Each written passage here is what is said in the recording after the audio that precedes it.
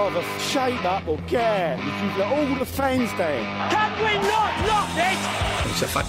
I am not playing mind games. I am talking about facts. I always said if I was Aladicio, they'd probably say I was more of a tactical genius. They answer questions on anything, religious, politics, health, sexual problems. Look at his face! Just look at his face! None of you, except for those two, have done anything to justify the money that you earn. None of you. Disgrace. And I suggest you shut up and show more football. Now, you're very welcome along to Team 33, and a call here with you up until about 10 o'clock this evening. So about a year ago on the show, I spoke to a guy called Larry Mahoney, who had written a book called Let the Players Play, which was all about getting young players involved in football and how to coach them and how to coach them properly, essentially, and essentially letting the players play, which was the basis of the book. And I'm delighted to say that Larry is on the line with me again, because he's got another book coming out this time, sort of following on from the one before. So, Larry, thanks for joining me again. Great to talk to you again, Enda. Thanks for having me. No, it's great to have you. So, again, it was about a year ago since we last spoke, and you had just written this book about coaching in Ireland and coaching young players in particular. So we might just do a refresher on that before we get into the new stuff and what you're writing about now. So just a brief reminder of what Let the Players Play was actually about and what you were aiming with. It's done very well, by the way. I'm absolutely delighted with the response. The book did very well. It was basically the message was to coaches of young players that how to coach in games. So rather than using drills, rather than doing a lot of fitness work, that the message was that most learning takes place in the game. And what the book was a guide to beginner coaches, or even coaches with a little bit of experience, on how to actually coach in the small-sided games. And a lot of that was getting them on the ball and allowing them to make their own decisions. Yeah, so the whole idea, that was the huge message in the book. What I tried to do was to give the coaches the ability to question properly. And I know questioning in coaching terms, in the coaching world, there's a lot of lip service paid to the idea of questioning players so that they can work things out themselves. But what I actually did in the book was to give the coaches the questions to ask. So a beginner coach could go from right from the very start, where they're playing 2-on-2, all the way up to 4-on-4, with all the right questions to ask, and obviously the responses that he's looking for from the players there. Mm-hmm. And obviously, we don't want to rehash the entire thing because it is available on a separate podcast that people can go and listen to. But in general, what were you hoping to gain from this? What was your main aim for it in terms of player development in Ireland? It was basically to help coaches and probably parents as well, and that they literally it was a step-by-step guide, and I think we'll talk about that a little bit more. It took them right from the start. From I have a lot of experience now, too many years of experience. So I think I can not easily, but I think I can predict from all the kids that I've worked with over the years what first is going to happen and what next is going to happen, and so what the way the kids will react to this little bit of information, what way the kids will react. So again, it was trying to arm the coach with the necessary answers to the playing problems that the players would face, so that he could give them the solutions or help them, rather than and again, I fall into the old trap of using the wrong terminology. Not that he could give them the solution, but he could help them to find the solutions for themselves. Yeah, almost giving them the tools to figure out the game themselves and give them a better, broader understanding of the game. Yeah, and I acknowledged all the time in that book that sometimes you might get to where you want with just one question, but other times it can be like maybe 4 or 5 questions before you come to the answer that you want to do, because as adults, we always want to give the kids the answers. We think that's our role in life, on the football field and away from the football field. That's what we think our role in life is. But of course, we know nowadays that it's better that the kids use their own brains to work things out for themselves. Yeah. One of the things that we spoke about that really stuck with me at the time was the silent sidelines. That is obviously an issue all throughout underage football when you're talking about parents not only positively encouraging but negatively encouraging the referee or their players. But one of the things that you mentioned to me was that you didn't want the parents saying anything to the kids, be that pass the ball to him, he's free, because ultimately that's not really the player making the decision then, the kid making the decision for themselves, seeing that there's a guy open and passing it to them on their own accord. It's because their parent or another parent is telling them. You might just sort of explain that and why you think that's something that you would avoid for parents on the sideline. Again, and it's the same big idea. The big idea is that we want the kids making decisions for themselves. So I know, at the risk of rehashing what we spoke before, we got a little bit of traction out of the whole parent relay thing, what I call the parent relay, which is the ball being passed from one player to the other, but being directed by the parents, each parent directing the player, his or her child, where they wanted the ball to be played. So the parents end up playing the game, for the kids, rather than the kids making decisions themselves. And on top of that, that's bad enough. But the problem is, although the parents think that they're helping, because the coach may be telling them one thing and the parents are shouting something else, right? It's the classic scenario of get rid of it. All the up and down fields all over the country, you'll hear parents shouting, get rid of it.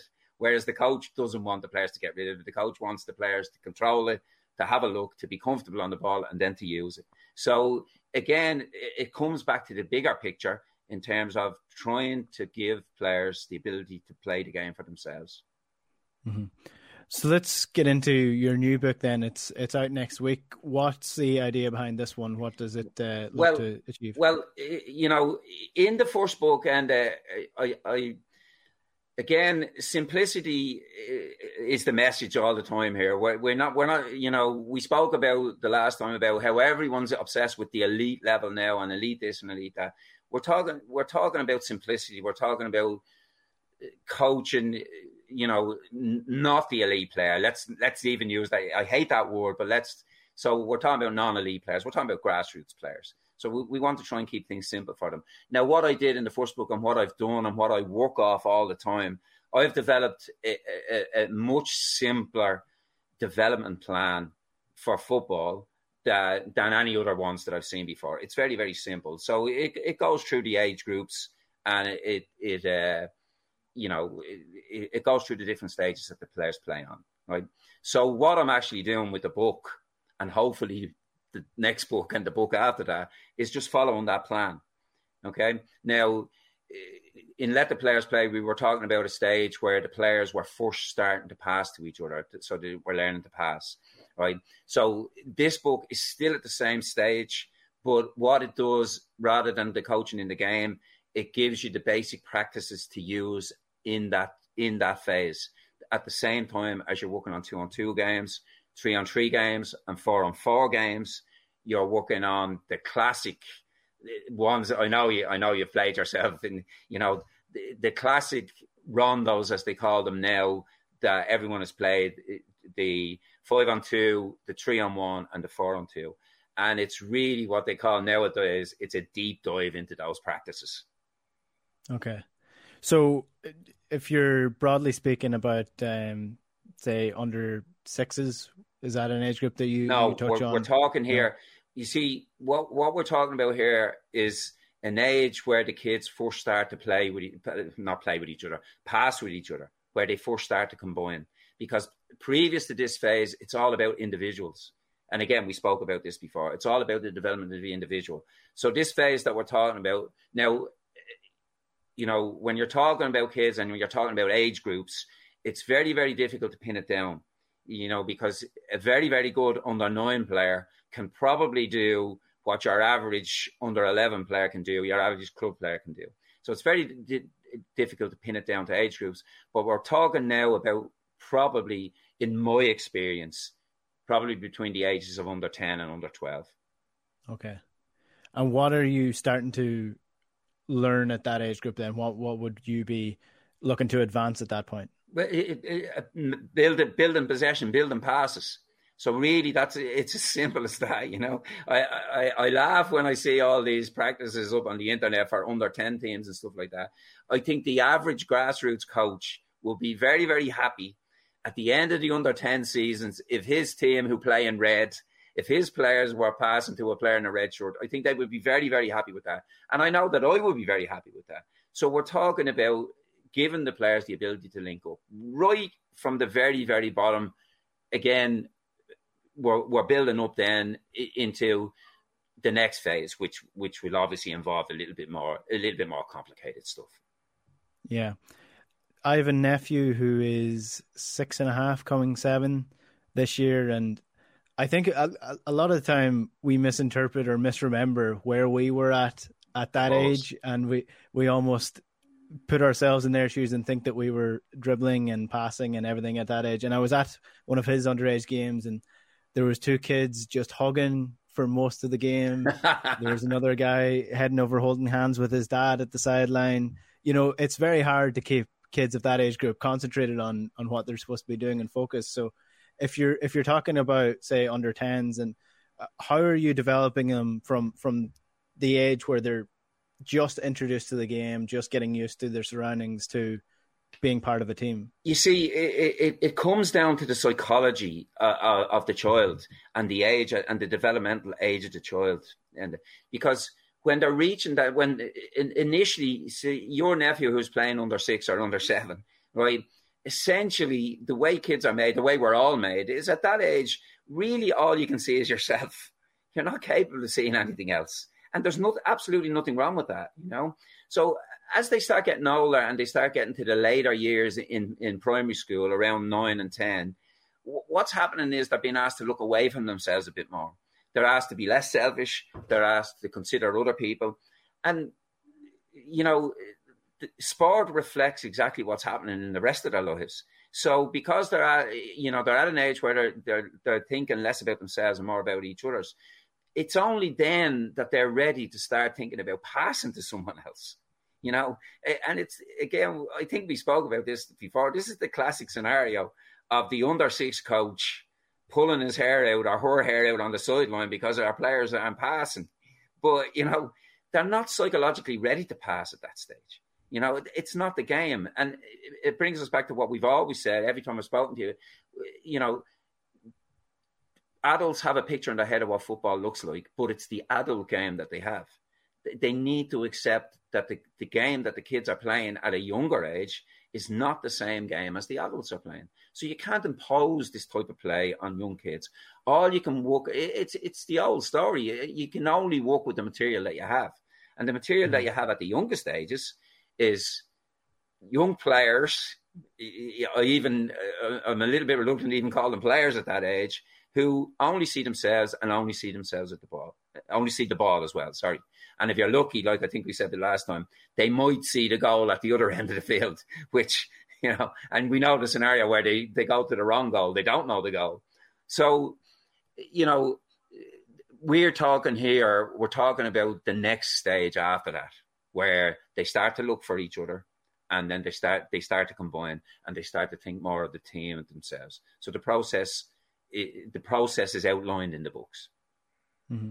And what sort of drills then would you be asking coaches to do with these kids now at that age? Then? No drills then. That's the point. No drills. Right. Now, look, I'm being a little bit pedantic there because I know the games that I'm talking about, what I call small, you know, I call them numbers up games. Everyone calls them rondos now, right? But I don't call them drills. To me, a drill is an unopposed practice, right? You know, so I call them games. So I want the kids, other than the very, very weakest kids who need to get out with a ball and they need to get out and bang it against the wall 1,000 times to be able to kick the ball, right? Other than those kids, to be in some sort of activity where there are at least one defender against them, so they have to make a decision. That's the important thing. So the thing about drills is the coach has already written down in his notebook before he's gone what the players are going to do in that drill. So in other words, my way of looking at it is that coach has made the decision for the player, and that's exactly the opposite of what I'm looking for. Okay, so essentially, if you want to expand on that, it's instead of laying out 5 cones, saying this guy's passing to that guy, who passes to this guy, who passes there, you're saying make the player make their own decision on there who has he to should be a pass defender it to against them. There has to be a defender against them, you know. And look, and I say it in the new book, I don't care if that's 10 against 1 or 11 against 1, as long as there is a decision to be made about where, when and where that they play the ball. So that's the first basic decision that they've got to come up against. Now, the thing about it is, if they've done all the work in the previous phases on their individual skill, they will have the touch already to be able to play passes. So, you know, you mightn't have to go the 10-on-1 route. Like, you know, the initial practice that I start with is 5-on-2. And again, the reason I start on 5-on-2 is because I think if they've gone through the phase before that and have done the proper stuff before that, they'll be able for 5-on-2. Mm-hmm. So how do you make something like this fun for a kid that age? It is fun because there's a fella in the middle, and we're trying to get him or her to run around, and we're trying to make him look silly, and we're trying to get the ball between his legs, and it is fun. It's like in Dublin years ago. You know, I know they're called rondos now, but that was called a game of gilly. You know, the fella in the middle was the gilly. So, yeah, so that was the game, was to try and keep the ball away. And look, you've done it yourself. Like I think all human beings enjoy playing that type of game. Mm-hmm. Like it's like piggy, what it is, and I say this in the book. It's the football version of Piggy in the Middle. Yeah, that's the first thing that came to my mind for it. Yeah. So where do the coaches come in here then? How do you get this message across to different coaches around the country as something that could be added into their plan? I know you might find this hard to believe, Enda, right? But these are not new ideas, right? We were promoting these ideas when I worked in the FA. I started work. I think I did my first coaching course as a tutor. I think 1987, right? So, and we've been propagating like people like myself, like Morris Price. I'm sure you've heard of Morris Price, who sadly died this year. Who, in my mind, was the best coach we've ever had in this country, right? Jimmy McDermott, you know, people like that. This has been the message a long time, right? This is not something new. Like, and again, to use a modern term, it's not rocket science. Develop the individual before you develop the team, and that's basically the idea that we're putting across. You know. Yeah, I guess the idea or the problem that you might come up against is the modern idea of what coaching should be, and you get almost the pound shop Pep Guardiola's down on the park pitches at the weekends with an under 10 teams playing a diamond or playing a 4-3-3 or the different formations and all this here. So how do you get the message across to those people? You've got to buy the books, and but that's the start. Look, I know there are a lot. People. We spoke about this before. The internet has an awful lot to answer for. The internet is fantastic in terms of the amount of knowledge you can get on the game, right? But there's a flip side to that. In as much, like you said, there's guys managing under 9 Division 3 Z teams, and they're trying to do Manchester City drills that they saw on YouTube. You know, so you know the message all the time for these coaches, for grassroots coaches, is simplicity. Their job is to make the game simple for players, and stuff like you're doing here, your program, you know, people talking. And again, there is a lot of good information on the internet as well where people are saying the same thing. But simplicity is the key when you're working with young players. And unfortunately, people seem to think that the more complex a pattern is, the better it is, and the more likely it is to work. But unfortunately, it's not going to work. It's not going to work because, again, it's too complex for the players who are trying to work it. Yeah. We were having a conversation in the office the other day about Roy Keane and his punditry, and some people were criticizing him because he didn't ever go into the tactical side of things, whereas he kind of just talks about the work rate and the basics and the passing and things like that. But my argument was that you can't have any of the tactical stuff without the basics that comes with it. You can't play Manchester City football without being incredibly hardworking and incredibly good at passing and moving. And I suppose that's a ways away from what you're talking about in the book. But essentially, if you want to develop a player into a good team player, he needs to know how to do the very basics of the game very well as well. Yeah, look, exactly what you said is right. You can't do the complex stuff until you can do the simple stuff. But that's how everything works, right? You move from the simple to the complex. Now, who's going to end up playing the Manchester City type stuff is only the very, very best. It's only the guys who are going to go and play for Manchester City. And I know you'd have the figures better than I'd have in terms of what percentage of the amount of players who are playing that is. So that tiny percentage, everyone is shaping, well, not everyone, but a huge amount of people now are shaping the way they approach young children in relation to what those guys are getting, what training those guys are getting. But those guys literally are in a different football world than you and I are. Yeah. It's less than 1%, I think. Of course it is. Professional football that's from the academies. That's not even just making it to the academies. And they're guys, and they're guys who are training full time, and are getting the best of everything. And still, it's less than 1%. So it's look, if coaches could just realise that at that level, it's not the same game. At that level, it is simple. Right? If you at grassroots level, if you can get your players passing well, moving for each other well, in a very, very simple, straightforward way, you will be successful. Mm-hmm. Because the defending, and I know we don't speak about defending very much, but the defending of the guys that you're playing against isn't going to be fantastic either. So. It's relatively, well, I'm not saying it's easy, but it's not as difficult as people think. If you can get people passing and moving quickly and passing and moving early and passing and moving very, very simply, you will break down the opposition defences at the level that we're talking about. Yeah.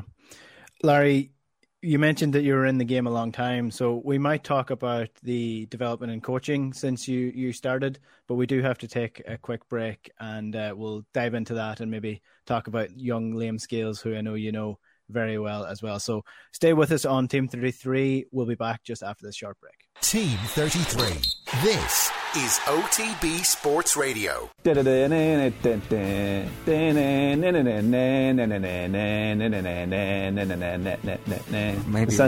sound like Peter Griffin. OTB AM live weekday mornings from 7:30 on the OTB Sports app. Now you're welcome back to Team 33, and a call here with you up until about 10 o'clock this evening. And I'm joined on the line by Larry Mahoney, author of Let the Players Play and a coach who's trying to get a message of simplicity across to the coaches of Ireland, which we've spoken about in the first half of the show. If you want to get that on the podcast, it's available on the OTB Sports app now.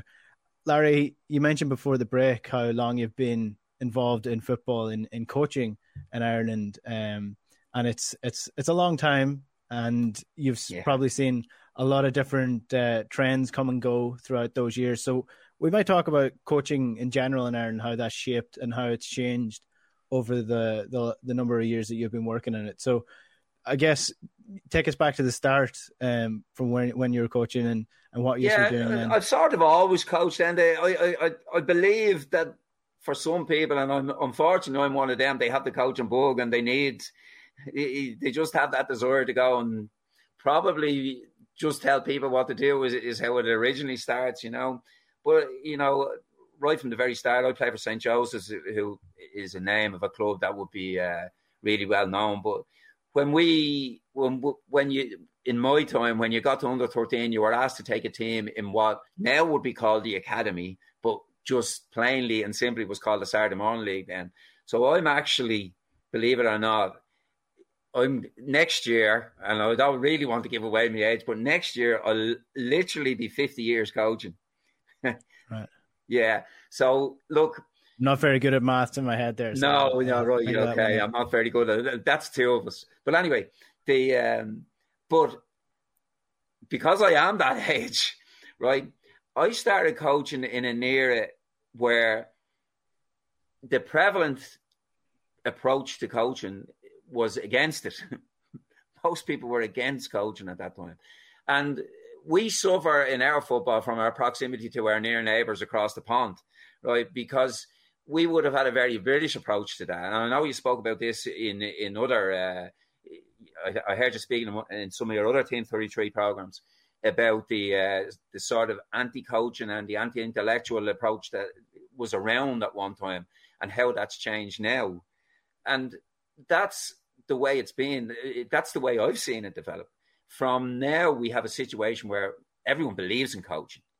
Everyone believes in coaching, and everyone's a coach now, right? And I know I said this to you before. Everyone knows about the low block, and they know about the inverted fullbacks, and they know about that used to only be coaching talk, right? So, you know, stuff on a very, very basic level. I remember a stage where we were trying to get people to play out from the back, right? And we used to have huge opposition from the guys that were on the coaching courses. Well, you couldn't do that. It's too risky. You couldn't do this. You couldn't do the other. Now it's gone, in my view, it's gone the opposite direction now, where people have forgotten why they built up for the back. Because the original, well, not the original, but the thinking behind building up from the back always was, if we build up carefully from the back, we can supply our front players with good quality service.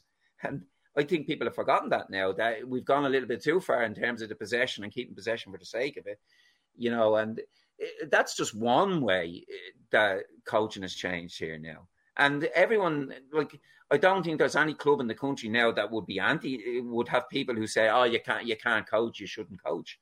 Everyone believes in coaching now.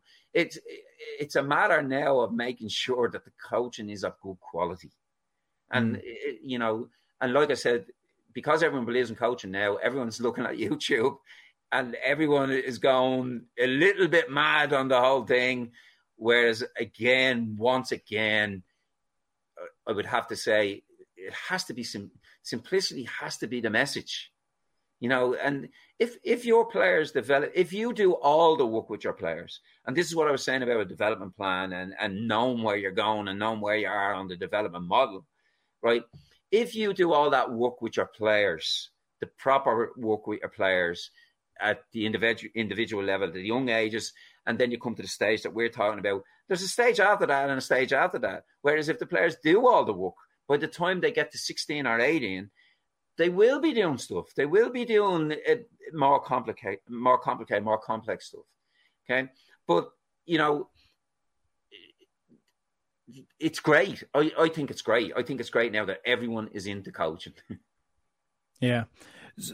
So when did you find the tide turning, I guess, with the idea of coaching and the benefits of it, and almost the stages in Irish coaching where it's hard to put an exact date on it, but maybe I would say by the turn of the century. That's a strange term to use, isn't it? The turn of the century. But I would think around that. By that time, an awful lot of people had done coaching courses in there, you know, and people say that, you know, oh, there's nothing being done. There was work being done. There was an awful lot of work being done. There were literally thousands of coaches being qualified every year. Now, obviously, coaching is the same as playing. Not everyone gets to the top level. Not everyone becomes a UEFA A licensed coach.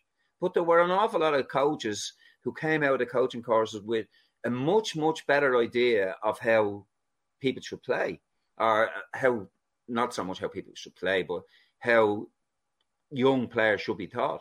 So that was important, you know. I think it was reflected as well. I think one of the things that happened then was there was a time with all the international teams, when I say international teams, the under 15s and 16s and youth teams, where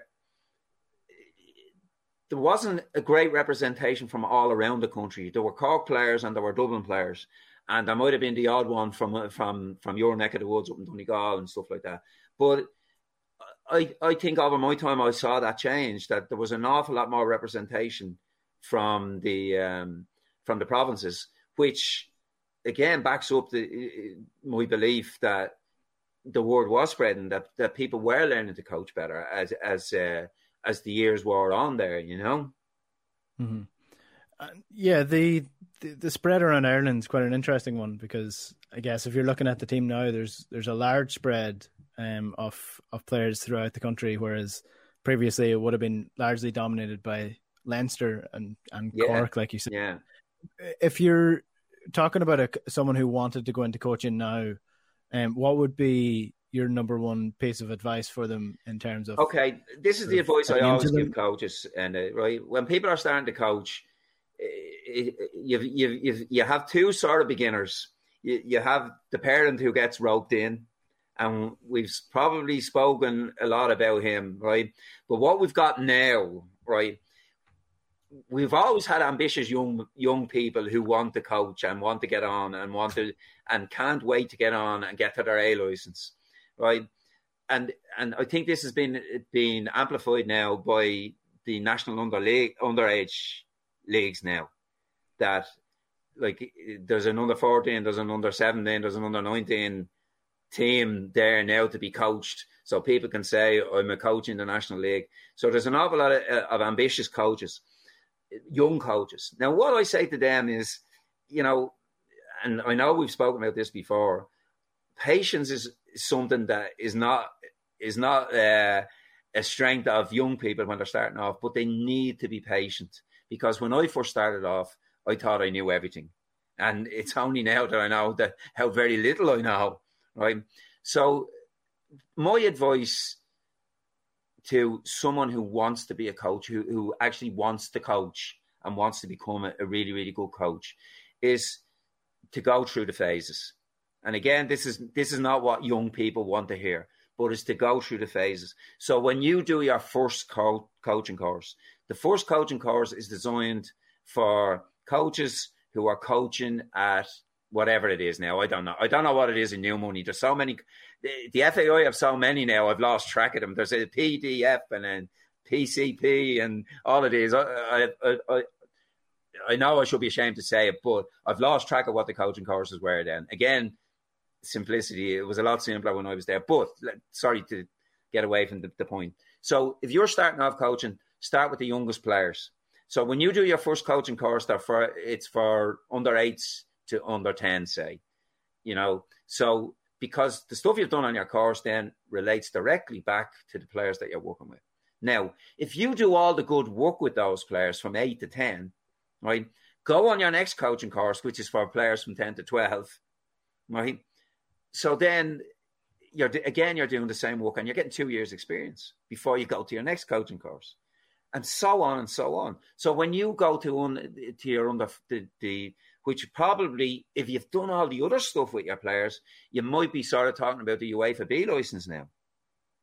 So you can do that type of work with your players. So you gain experience at that level of working on the principles of play and, you know, movement, good quality movement, and how to defend against it. So you're up to under 14 now. You've done 6 years coaching, right? So now you go and do your A license when your players are 16. But because you've done all the other work with the players and they've come along with you and they've learned all that stuff, you should be able to do A license stuff with those players. But it'll be your 7th and 8th year of coaching. But so you should go. My advice to anyone who wants to start and really wants to be a coach, because not everyone who goes on coaches courses actually want to be a coach. A lot of people who go on coaching courses just want to know what to do with their son's team or their daughter's team, and they've no ambitions. They have coaching badges. But I'm sort of talking about the guys now that we spoke about earlier who want to go be coaches. So that would be my advice. And no fella or no girl at 18 or 19 or 20 years of age wants to hear me saying, right, you've got to do 8 years of learning. But to me, that is the advice I would give those coaches.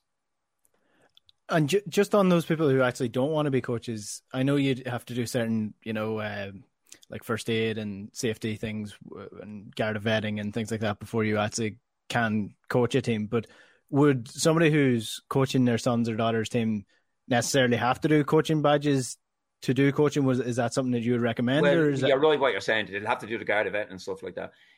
No, I don't think so. And you see this debate coming up again on the internet all the time. You don't have to be qualified to be a great. You don't have to be. I have a team that's won all my matches. I've never done a coaching course. That's a debate that's been going on since I started coaching. But I would recommend people to go on the coaching courses because what you get on the coaching courses is the very, very basics of how to organise your sessions.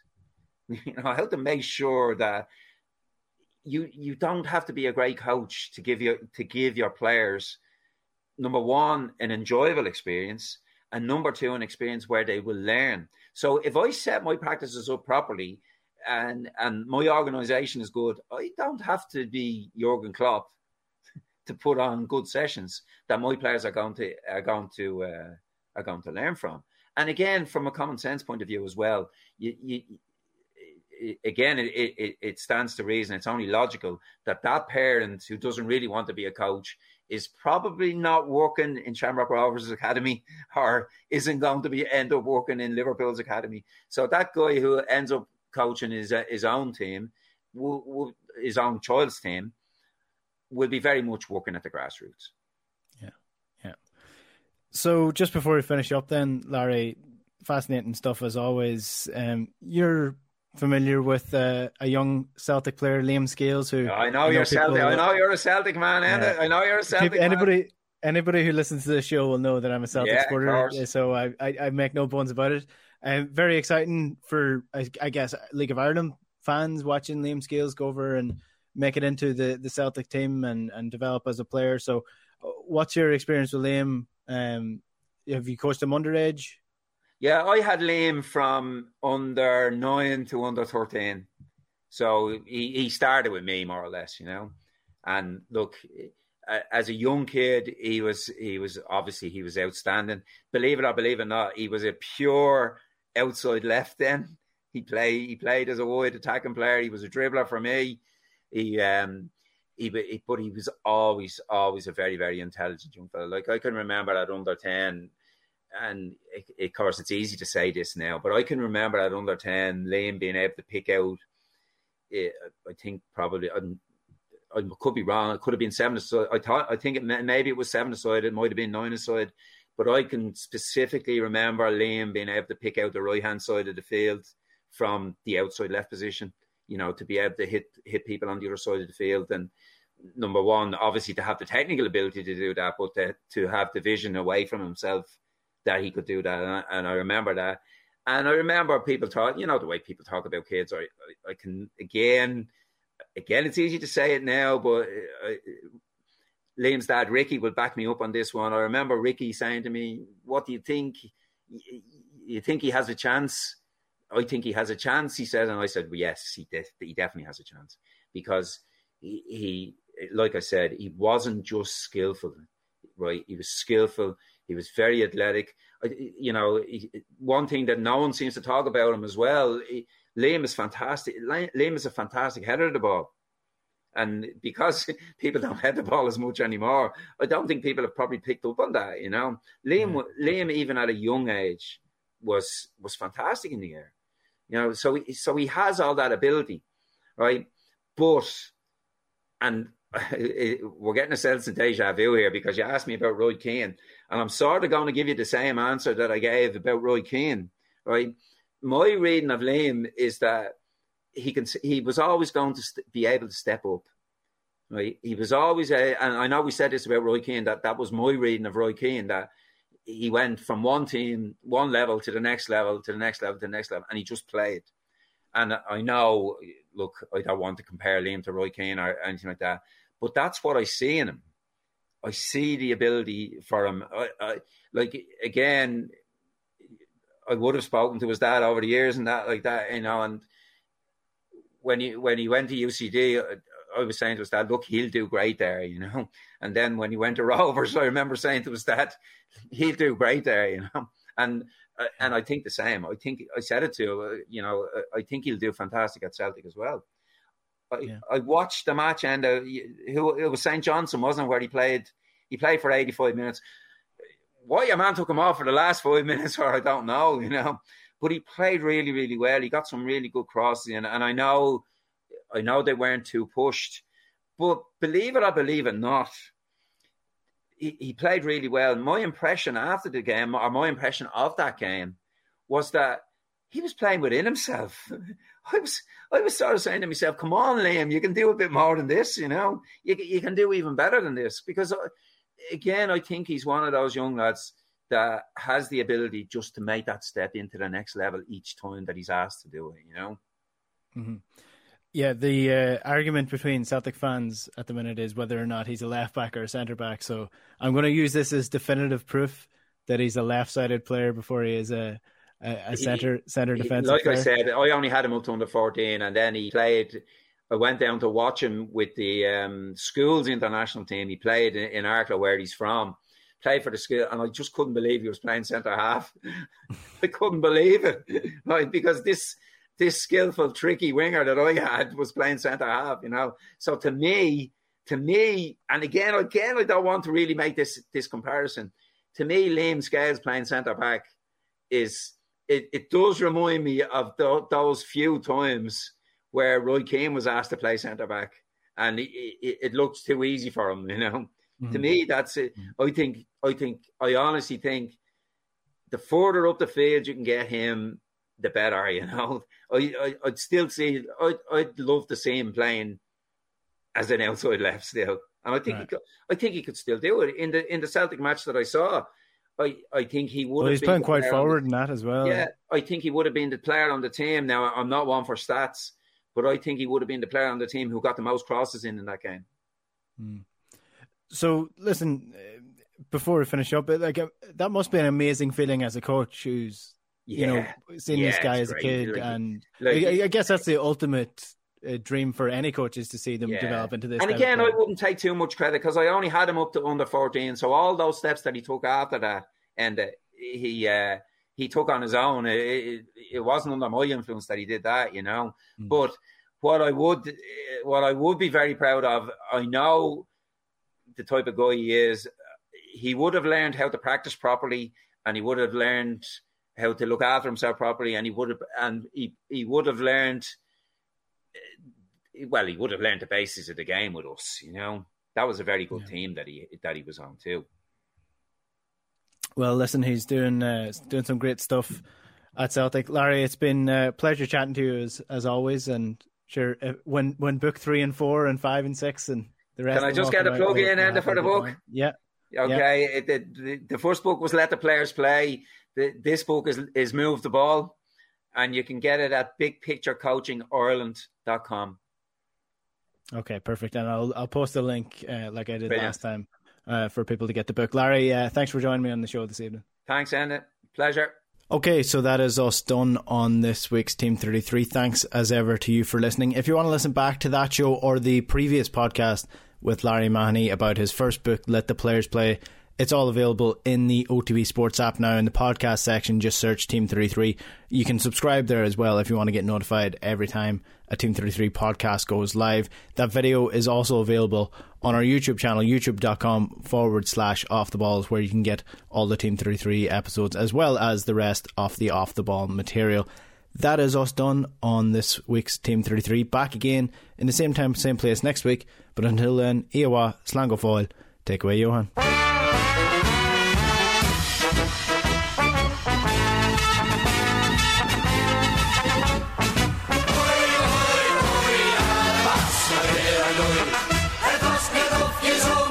Jesús.